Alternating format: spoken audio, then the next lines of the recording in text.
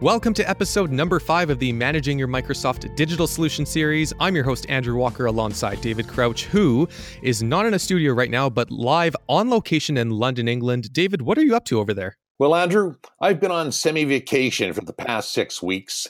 The island of Lanzarote, which is one of the Canary Islands.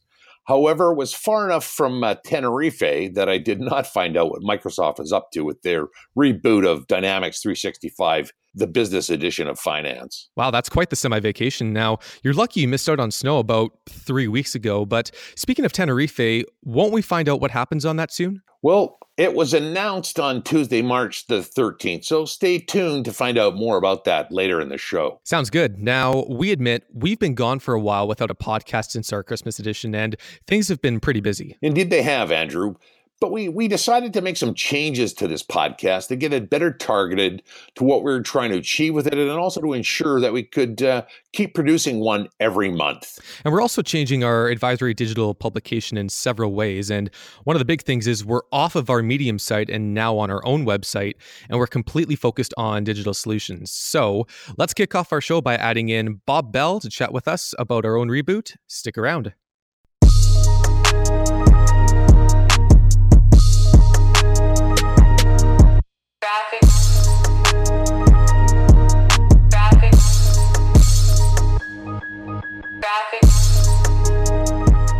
All right, let's get things going. Today, we're going to talk about the reboot and our purpose for this podcast, where David and I are joined by Bob Bell, the CEO of ITK Consulting. Bob, welcome. Thanks for having me, guys. So, Bob, tell us a little bit about your background.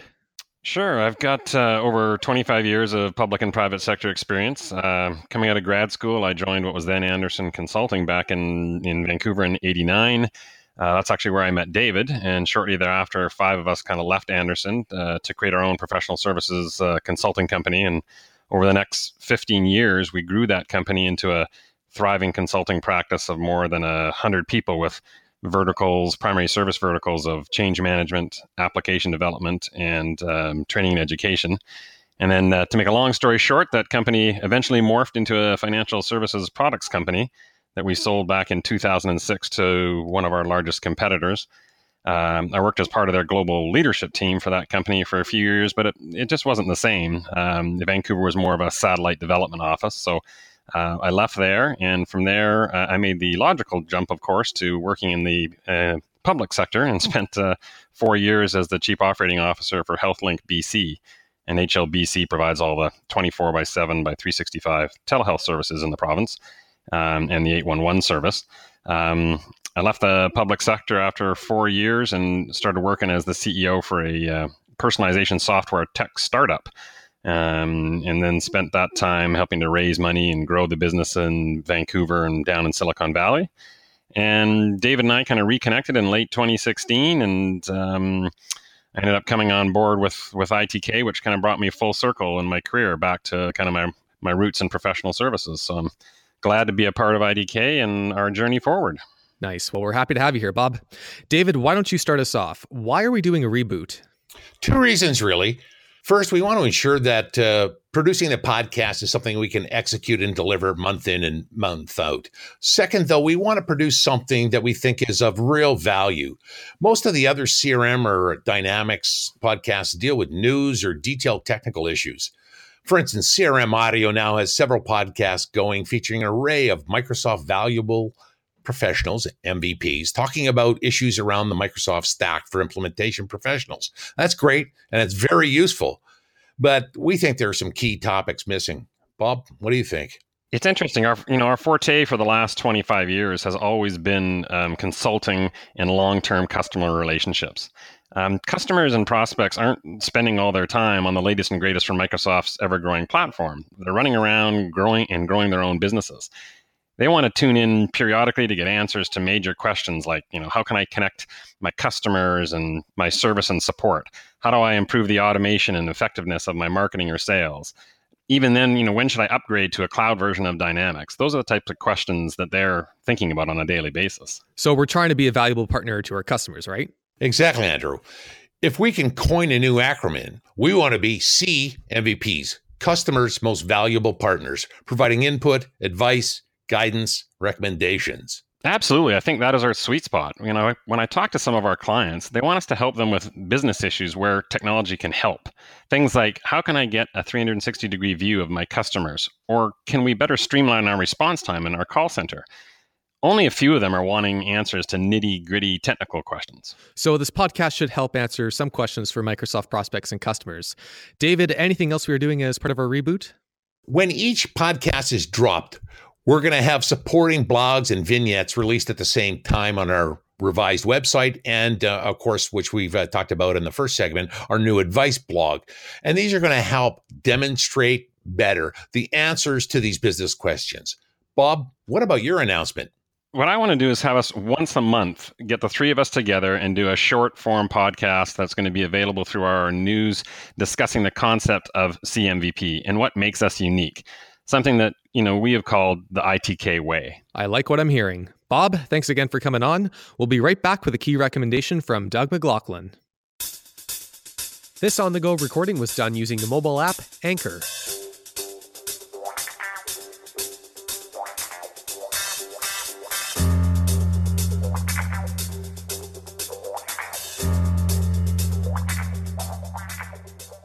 Welcome to another new segment called For the Decision Maker, where each podcast, the head of our consulting group, Doug McLaughlin, will give a bottom line recommendation on a key topic of interest. David, what is this all about? Well, Andrew, as we just discussed with Bob, that one of the key things that we want to be doing in this podcast is really providing information and guidance and advice to customers and prospects of people using Microsoft technology, specifically Dynamics 365.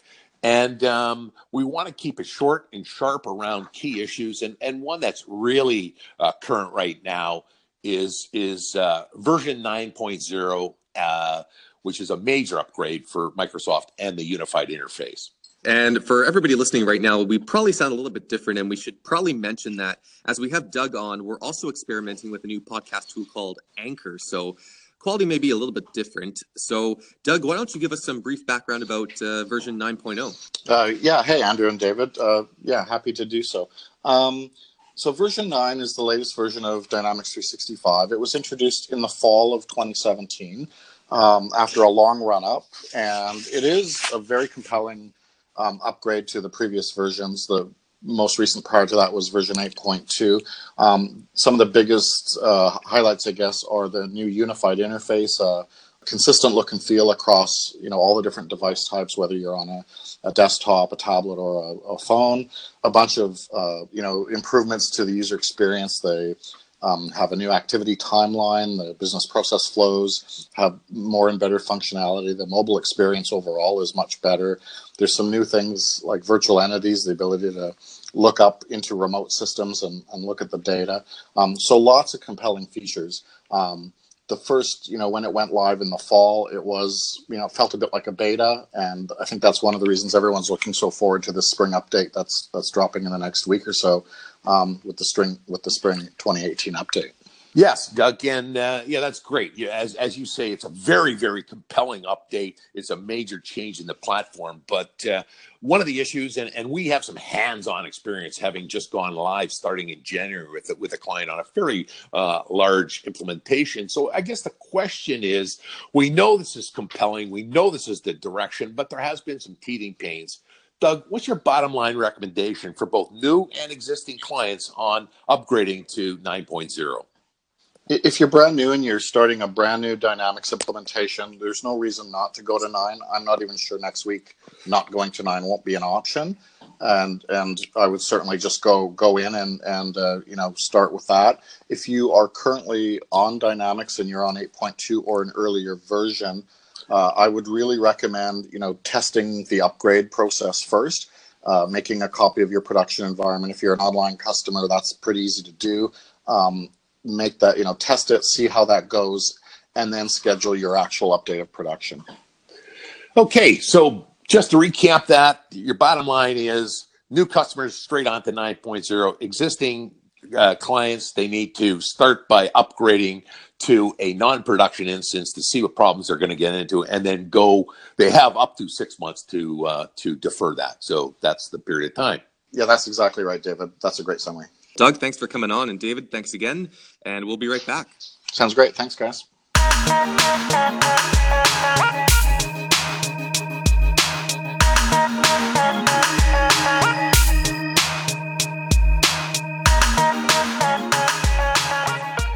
Welcome back. In this segment, we're going to provide a quick review to Microsoft's spring release, focusing on what it does and what it all means to Microsoft customers and prospects. Now, quick is pretty hard given all the reams of material and announcements Microsoft has made during March. Andrew, that is so true. For some reason, Microsoft seems to have exploded in the amount of material they produce for this announcements. Virtual events, PowerPoints, videos, web-based guides, FAQs. It even included a significant amount of documentation training for the new products, which is truly a step up. Much more volume than usual, and also more salesy than we've seen previously. Now, some of this is good, as they really need to up their ante in terms of selling core business applications to medium and large enterprises. But it also means that it is a lot more difficult to find out what is really new. So let's highlight the key elements of the spring release in this podcast, and then we'll drill into details with follow-up blogs during April. Now, David, first off, why do you think it was more salesy? I think it's because Microsoft's at a very good point in the execution of their vision for business applications that are going to be used in the modern workplace. Of course, their focus is on digital transformation. There's probably 2 or 3 years more until the current vision that they have is truly reached, but they've really passed a tipping point, in my opinion. So they can now show truly exciting demonstrations of digital solutions built around their core strengths. And those are fourfold. The first is breadth of offerings and completeness of vision. Their business applications include pretty much a standard set of what everybody needs. And that doesn't even include Office 365 productivity and communications and all of the elements that Azure can provide. The second thing is, I'm going to call it beyond integration. I'm going to use words like immersion, embedded, unified. People that don't know just don't get it. I got into a bit of an argument with a Salesforce person on LinkedIn, and he goes, well, everything's integrated nowadays. They just haven't seen what this is. And if Salesforce is so greatly integrated, why did they just go out and buy MuleSoft? The third strength that they have is flexibility and adaptability of their solution sets. And finally, exciting user experience. Now, most of the rest of the podcast, we're going to deal with these latter 2 points because they've really come forward in this release. You're right. And for my part, I've been tracking the changes on the Office 365 front with several new apps. And I've recently watched Microsoft's first line worker presentation. And this was mostly focused on Staff Hub, which we've been going through and which I'm actually going to be reviewing in detail later on in the podcast. And I've been impressed by how easy it is to use and to how fast the new valuable features like providing access to policies and procedures and adding to-dos and providing access to Power Apps have been added into it. But David, what are the big changes from your perspective that customers would be interested in? In the past, these releases have been focused on new apps and new features. There is some of this, and we'll get to it, but really they're putting all of their advantages together. First off, let's get this. There was a lot of dedicated focus that they had to do to cover off GDPR, that's General Data Protection Regulation, which is greatly important for people that living in the European community. But to me, the main thing is significant platform changes. Now, that sounds pretty boring to a potential customer, but it really provides a lot of value add and excitement. The first platform piece is the completion of the upgrade that they went through to go towards what they now call the unified interface. This means that most of Dynamics 365 now sports a shiny new face that is the same across web, mobile, and Outlook. This is a huge factor for user adoption and also for Microsoft's competitive advantage. The second is more technical in nature. They have added many more capabilities to Power App, and Power App now resides on the same data that customer engagement and talent apps use. At the same time, Microsoft Flow has been put on steroids, including things like new process workflow capabilities. Together, this newly renamed business application platform, I much preferred what the street called it, Power Suites, means is that it's a powerful new development environment for doing anything from better tailoring Dynamics 365 implementations to building brand new line of business applications. Old-time CRM developer jocks call this XRM. Whatever it's called, it means that Microsoft is eminently adaptable and look for a huge number of new ISV offerings to come out over the next 12 to 24 months. They'll cover off things like functional, industry, and type of worker applications. And finally, there's another platform piece, which is the continued restructuring of Dynamics 365 for finance and operations. That's the old AX platform. Its emerging integration with the rest of Dynamics 365 means that calling things Dynamics 365 is now much more than a marketing expression. Now that's impressive, though not all of us understand the technical under the covers work. Now, what does it all mean? And is there anything else that you would consider to be a major new change? Well, Andrew, the platform upgrades mean that the solution is much closer to Nadella's vision for digital transformation. Dynamics 365 can now be the single source of record for any business. It can be tailored and changed to fit into each organization's strategy and culture. It can easily coexist with other business application software and modern new applications, which is going to be increasingly important given the pace of change in our economy, can be quickly and effectively built on this base. The last important change is the pricing and licensing. To support these changes, some of which we haven't even covered yet, both pricing and licensing got more complex and more expensive. And to nobody's surprise, old terms like essential and old concepts like minimums have returned. And certain products are only available through certain distribution channels. But this is all likely the price to be paid for the functionality and flexibility that Microsoft's now delivering. Compared to their competitors, the completeness is unmatched. However, I do think that Dynamics 365 and its ecosystem is really no longer aimed at the smallest end of the business software market. Speaking of which, and this actually just came to me a while ago, we ran a successful short podcast series on the business edition. And David, I kind of missed doing it. Whatever happened to it? Funny you should ask. The dust has maybe finally settled on this with their three major product announcements. First off is Dynamics 365 for marketing. Now, this is the first app for a while that has been licensed at the organization level rather than the user level. It has the same great new user interface. It has a considerable breadth of marketing automation support, and it features strong process models and templates. The centerpiece to me of this product is the really brilliant event management functionality. It is also offered in a unique standalone solution bundled with Voice of the Customer, a portal, and social engagement.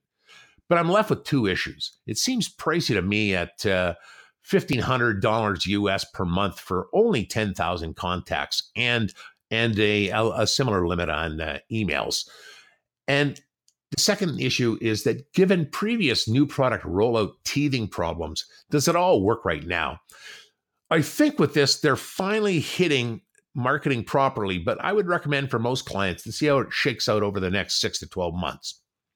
We're also, me included, just back from our second Atlantic island as Tenerife has now been renamed Business Central. It's now proudly waving the NAV banner with a hike in prices from the old Business Edition model. But Microsoft has put together some great transition pricing for its old on-premises clients on GP, NAV, AX, SI, and all the other old ERP systems that they have in their stable. It has a slightly refreshed UI and some platform changes as well. Gone is the unique coding language so that now developers can extend it using Visual Studio. My question for this product, and you'll recall us talking about that during our old podcast, is who is it actually aimed at? The current answer is mid-sized enterprises who want just one application to cover everything and don't have overly complex requirements. It's to be delivered only through implementation partners, so that might help on its take-up. And it still does feature integration with Dynamics 365 for sales. That allows me to segue to the last bit of what happened to Business Edition with the new sales app. This was formerly going to be called Business Edition, but it's now Sales Professional with a lower price point than the existing Sales app, which is now called Enterprise. Microsoft was having some problems sussing out how to keep everybody from shifting to the cheaper Business Edition. Here's what they did. Professional doesn't have all of the sales functionality. Customization is somewhat limited. It doesn't have all the other normal app features like portals and sandbox. And if it's mixed with other licenses like the big boy sales or customer engagement plan, it's in its own instance. Clever on two counts, though, I think, as I think this is going to help them get into growing businesses who tire of the limited freemium web-based software. And personally, I think it gives quite a bit of customization. It also has a very easy onboarding process. Could be a real runner, and I think it's the most interesting of these three apps, at least in the short term. Wow, that is a lot. This kind of reminds me of the final thought segment from our previous ones. Now, in order to get through the rest of the many announcements, let's do a quick hit through the D365 lineup. First up, anything else new in the customer engagement apps? Well, Andrew, a few tweaks here and there. It's clear on the sales side that its way forward is continued tighter relationship with LinkedIn Sales Navigator, and they announced, again, a few more features around that. The relationship sales bundle is extremely attractive to many organizations that engage in modern sales practices. There's also been some significant upgrades to the universal resource scheduling component, and that's the thing that drives the staffing behind customer service, field service, and project services. This just keeps making it more attractive. And finally, they're removing restrictions and making project services more flexible, which should really make it more attractive to project-based teams and organizations.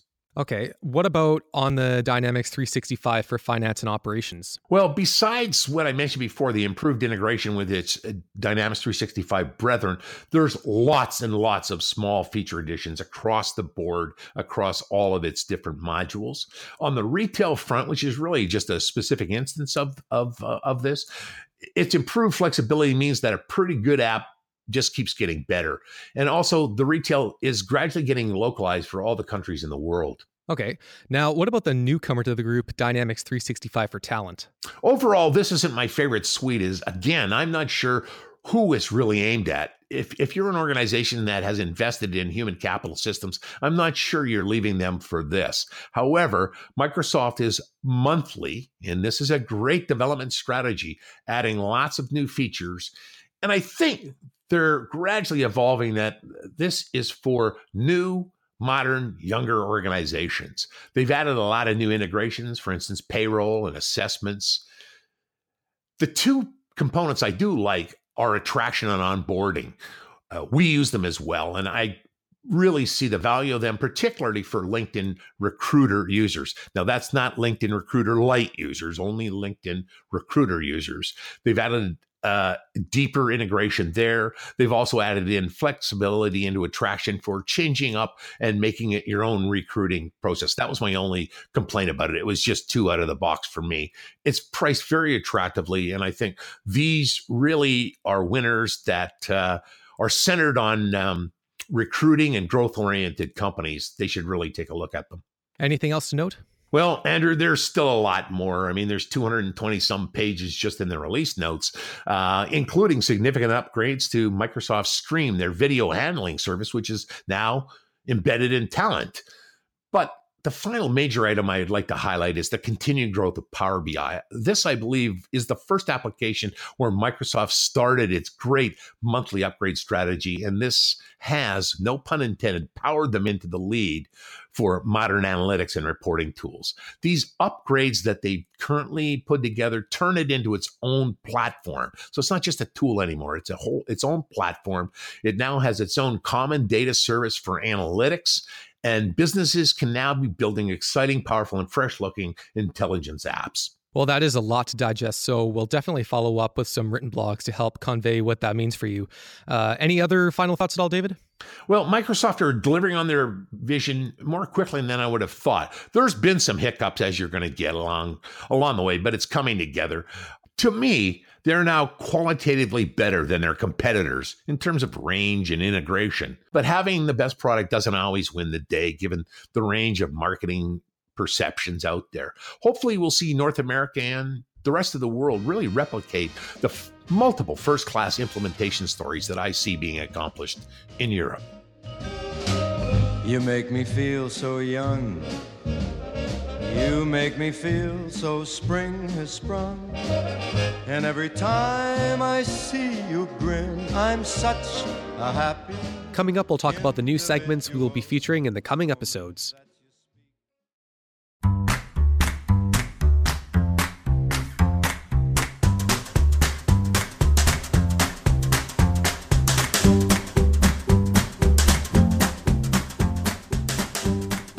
Now, as David and Bob discussed earlier, we are trying to focus this podcast on providing guidance and advice to customers and prospects about creating and expanding Microsoft digital solutions to add value to your business.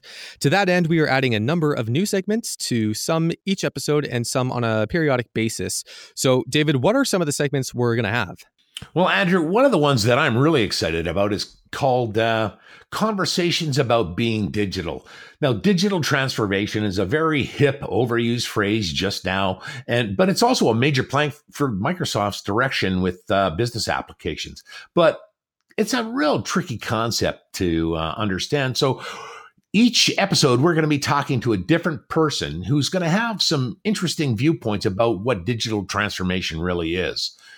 We will also continue to periodically feature lessons from the front line about relevant experiences from some of our client engagements. However, as you know, it's sometimes tricky to get to talk to our consultants due to their client commitments. Yeah, I agree with you on that. I love talking to people like Steve and Judy, but they're just so busy all the time with client sites. But are there any other spots we're going to do? Yes, we're also going to do a regular feature accompanied by a blog that's going to look at different types of digital solutions, their components, the benefits you get from having them, and how to implement them. And finally, we're going to beef up our reviews section. There are just so many new changes coming at us from Microsoft that we're going to start doing more reviews. We're going to divide them now into two types. First look, which is going to be an abbreviated review with the standard criteria we've been using up until now: buy, speculate, hold, or sell. And then starting today, a full review where we look more in depth at an application, and we're going to rate it out of 10 on 6 different criteria. How easy is it to use? How easy is it to learn? Functional fit. Does it do things that are really needed? That's what we mean by that.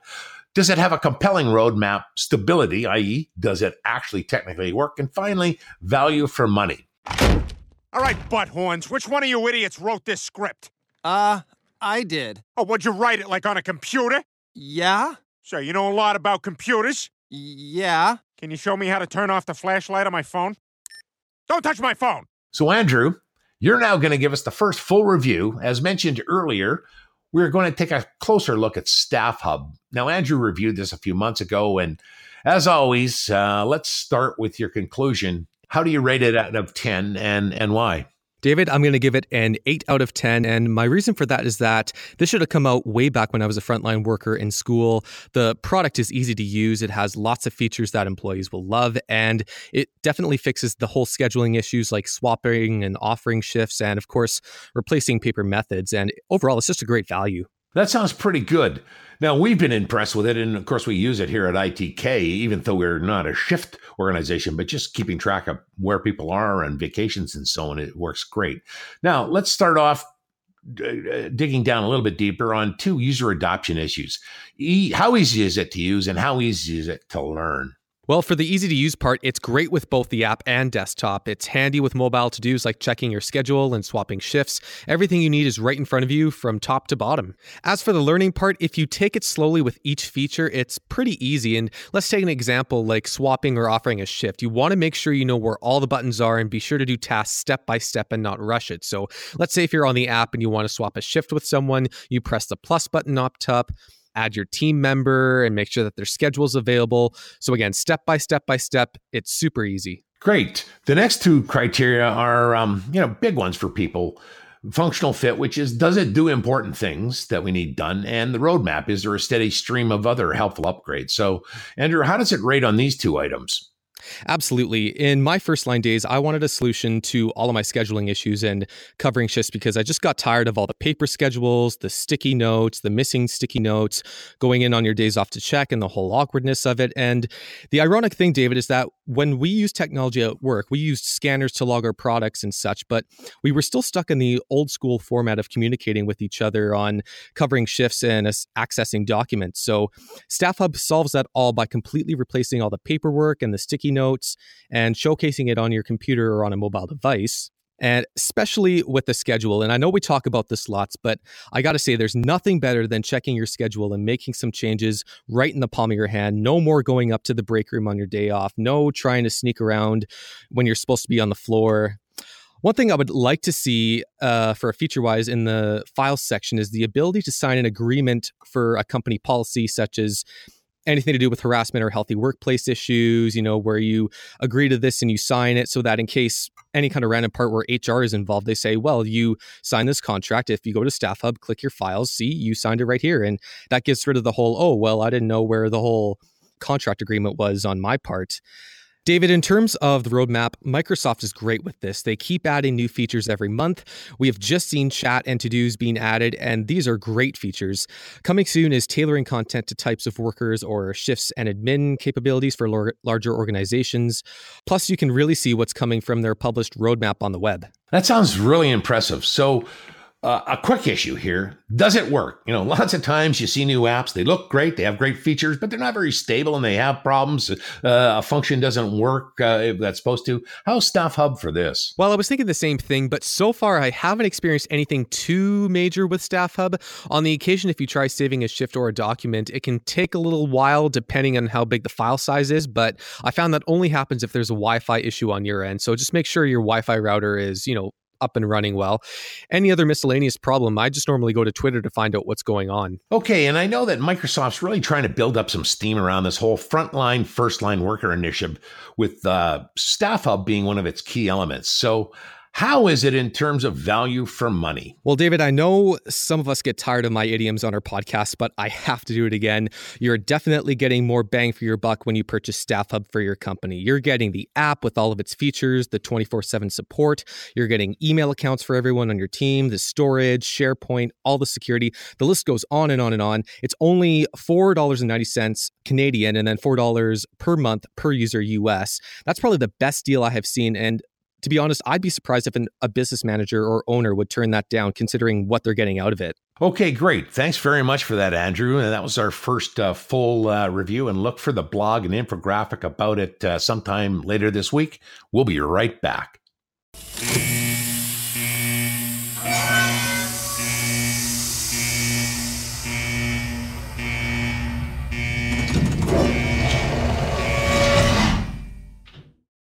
And welcome back. We are starting off yet another new segment of our revised Digital Solutions podcast called From the Vault. David, what is this all about?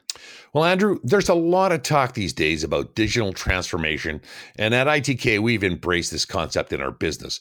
But to some degree, this is all more than a little bit faddish. Despite some people thinking that life didn't start until the latest version of a smartphone, computer technology has been used for major organizational transformations for a long time.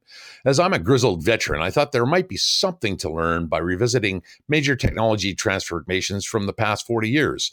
So at the end of each podcast, we'll revisit a different project to see what we can glean. Now, it sounds like it could be interesting. What project do you have for us this episode?